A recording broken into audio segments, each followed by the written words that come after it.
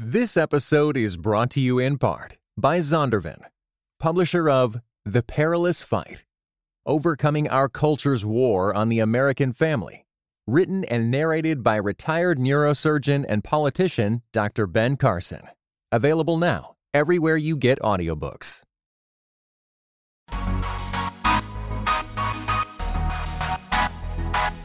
Dynamic voices for a diverse church. This is Pass the Mic. Hey folks, Dr. Jemar Tisby here for Pass the Mic. I'm wondering if any of our listeners have ever heard of a little show called The Wire.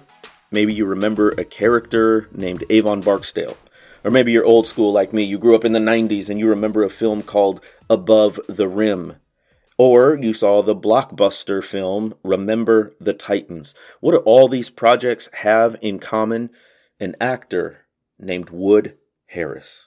That's right, we get to sit down and talk to Wood Harris, the actor, for Pass the Mic. Shout out to Eden Digital, and this is for the movie Creed 3. He's in the movie Creed 3, which is directed by and starring Michael B. Jordan. He plays the trainer and the corner man of Michael B. Jordan's character Adonis Creed. So in this interview, we talk about all the things in just a brief amount of time.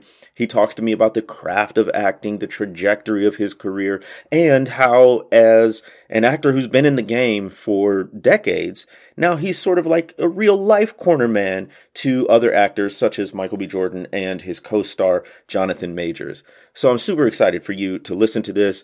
And I gotta say, at the end, he gives me kind of a compliment for my interviewing skills. I mean, it's not a big deal. I just thought you'd want to listen for it. I am certainly going to listen to that again and again whenever I need a boost or a pick-me-up.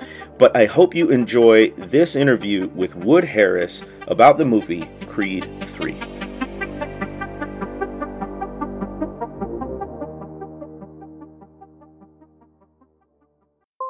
Hey everybody, this is Tyler. This is Dr. Jemar Tisby. And we are excited that you're listening to this episode of Pass the Mic, but let me encourage you to support us. You can do so by going to patreon.com/Pass the Mic. And for just $1 an episode. Just $1? Now that's the bare minimum. That's 4 quarters. But if you want to go higher, okay, 5, 10, higher. 15, 20, right. 25, whatever it is, that will keep this show going and keep the high quality that hopefully you enjoy. So thank you for listening, but you can take it to the next level. Patreon.com/Pass the Mic. We appreciate you.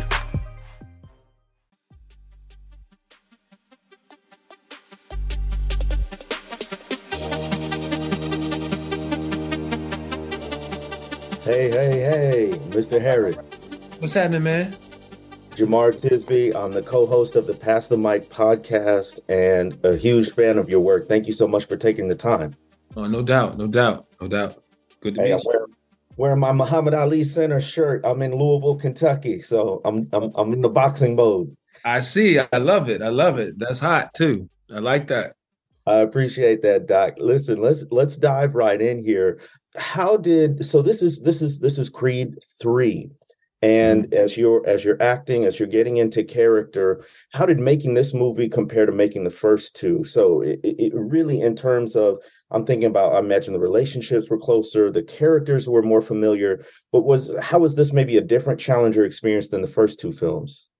The first two films, well, the very first film was getting to know Ryan Coogler, who directed it, and just his whole team, as well as working with Mike. But I had known Mike since Mike was, I think, 15 or 16, because Mike was on The Wire. So Mike was like, part of my camp on The Wire when he was 16. So I've known Mike basically his entire adult life. So fast forward to directing, and it's just like kind of surreal, but it's great though. It just was an awesome experience to just really just be a part of it and support Mike, support Ryan, be in support of Creed, and just to be a part of it, to make it like manifest in the highest way that it can. If any input that I could give, to have it manifest in that best way that it can.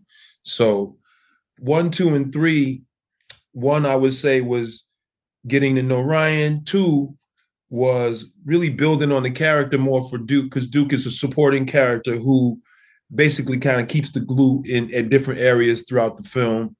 And then 3 was working with Mike. And that was it's just astonishing. A massive full circle moment, I can imagine, for the both of you. Talking about your character, Lil Duke, it's really an incredible life and richness that you bring to the role.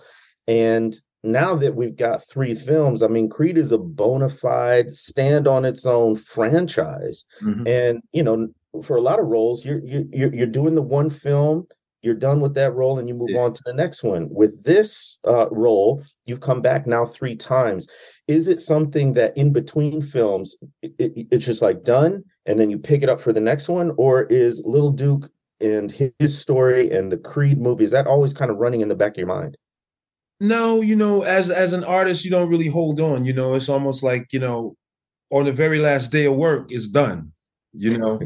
And especially somebody like me who's really off to the next thing, you know, and I just have to put all the focus into each thing when I'm doing it, you know, and you know, this is the only franchise I have where it's you'll see me, you know, in every episode or every movie, right? So I don't have any other films that I've sequeled like that. I don't think so.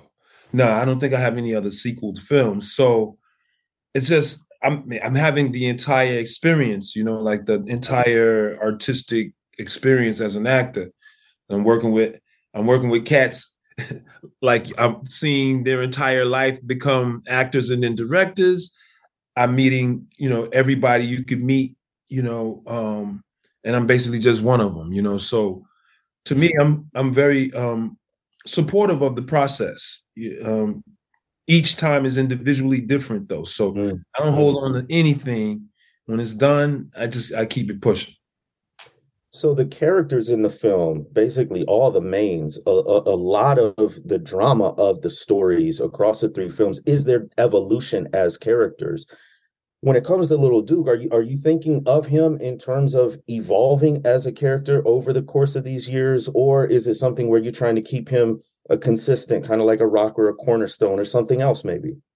Well, I think his role changed. You know, they own a gym now. You know, they're running a gym. They're building other fighters. So there is an evolution in his character, and you get to see how he and Mike conduct sort of business in a sense. When John Majors comes in to the business, right? So there's that, and that wasn't the quality that was in any of the other films. And there's some time lapse too. So, you know, you put evolution into that time lapse, and then, you know, my character has some development.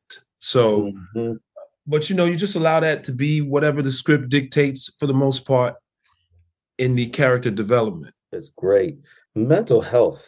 I mean, anybody who watches this film is going to walk away, I think, thinking about mental health, childhood trauma, those kinds of things.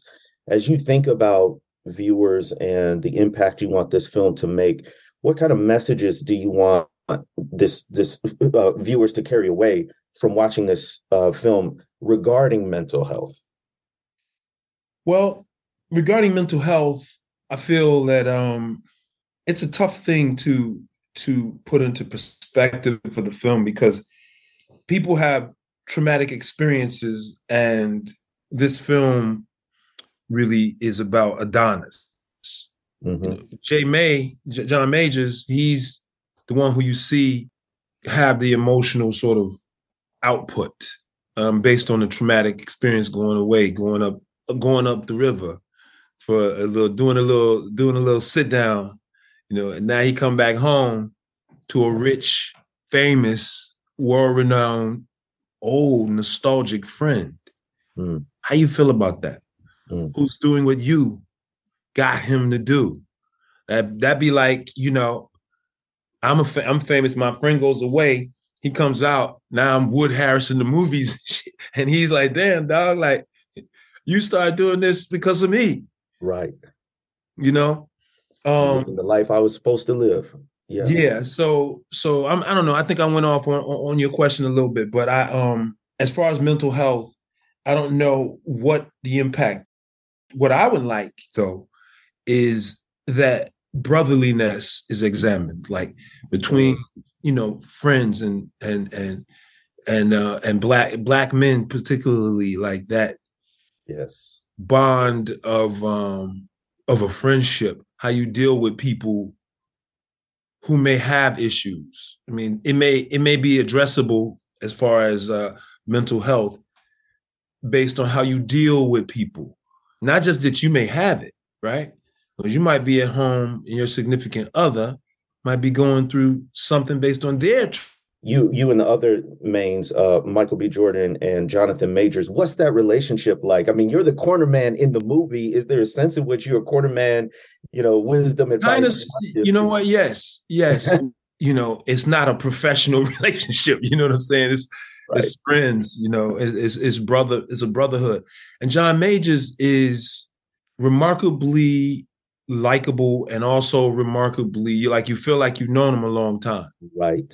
Like you feel like you know him, and he's very smart, and he's. I guess I've been in the game so long that young actors look up to me the way I looked up to cats, but there was no social media, nothing like that, right? So now, I mean, I love the young actors, man. I really do. I feel like the generation above me, actors older than I am, they didn't really they were more competitive than anything else. I don't think that they were like, oh yeah, man, let's bring Wood Harrison to the fold.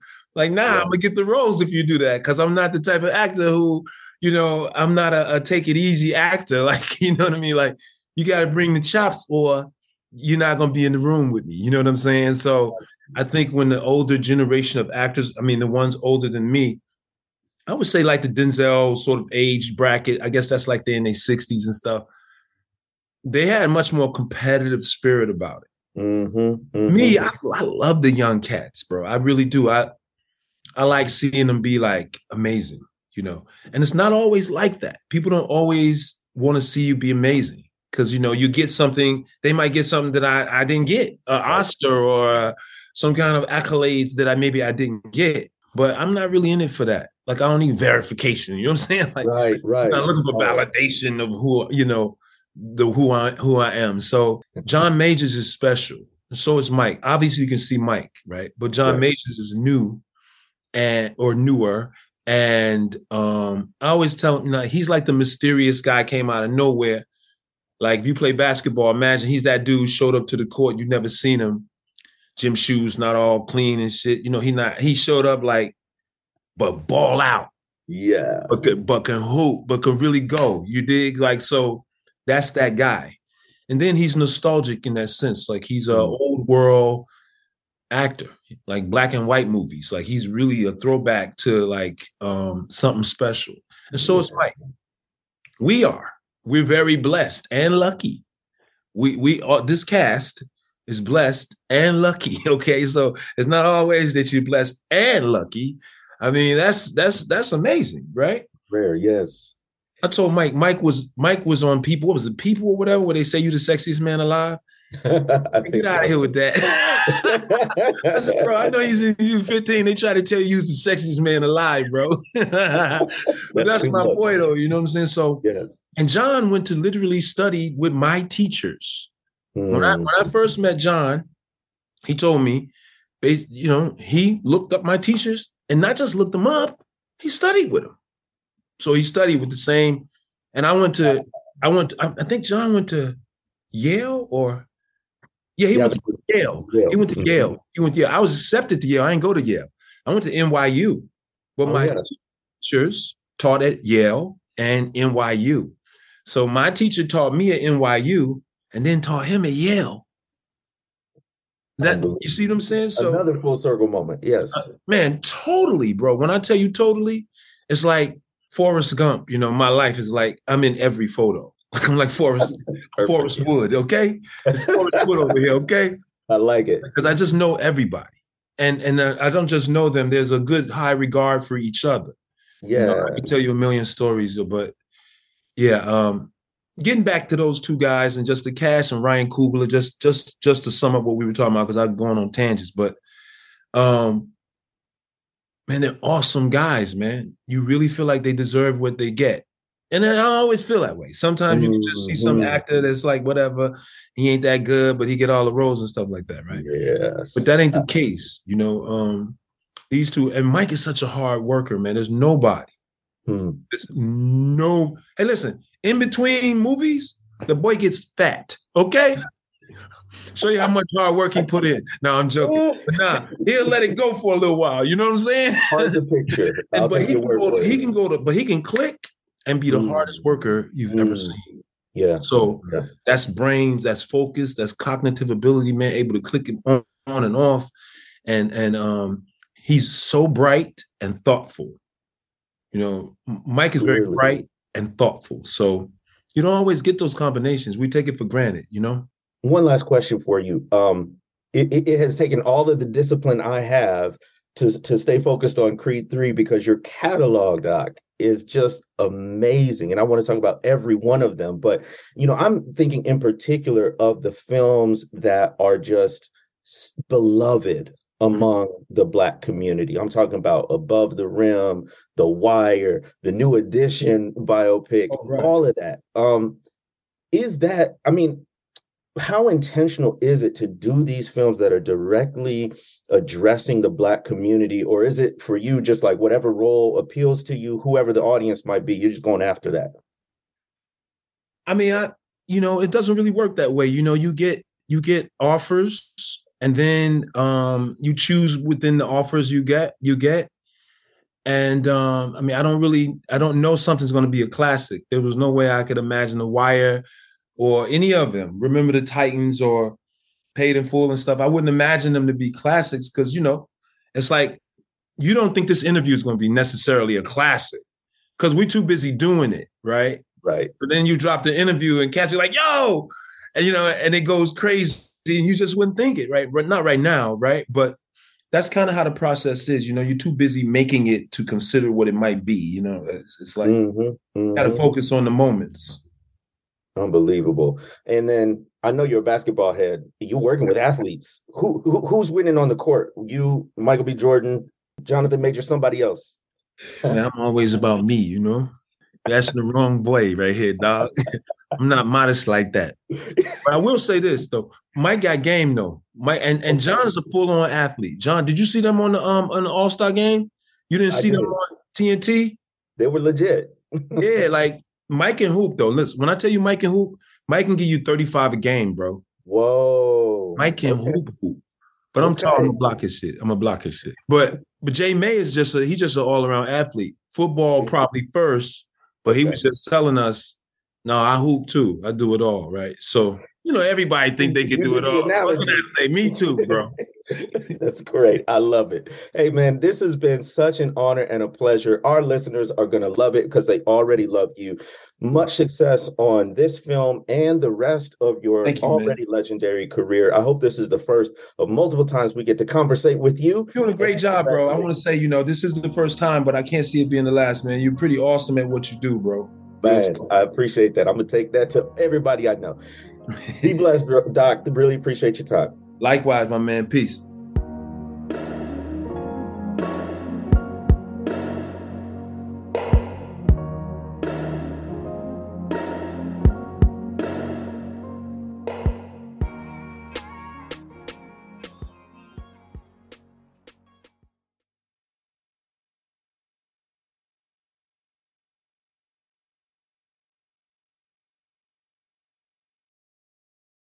This episode was brought to you in part by the Compelled Podcast, which uses gripping, immersive storytelling to bring Christian testimonies to life.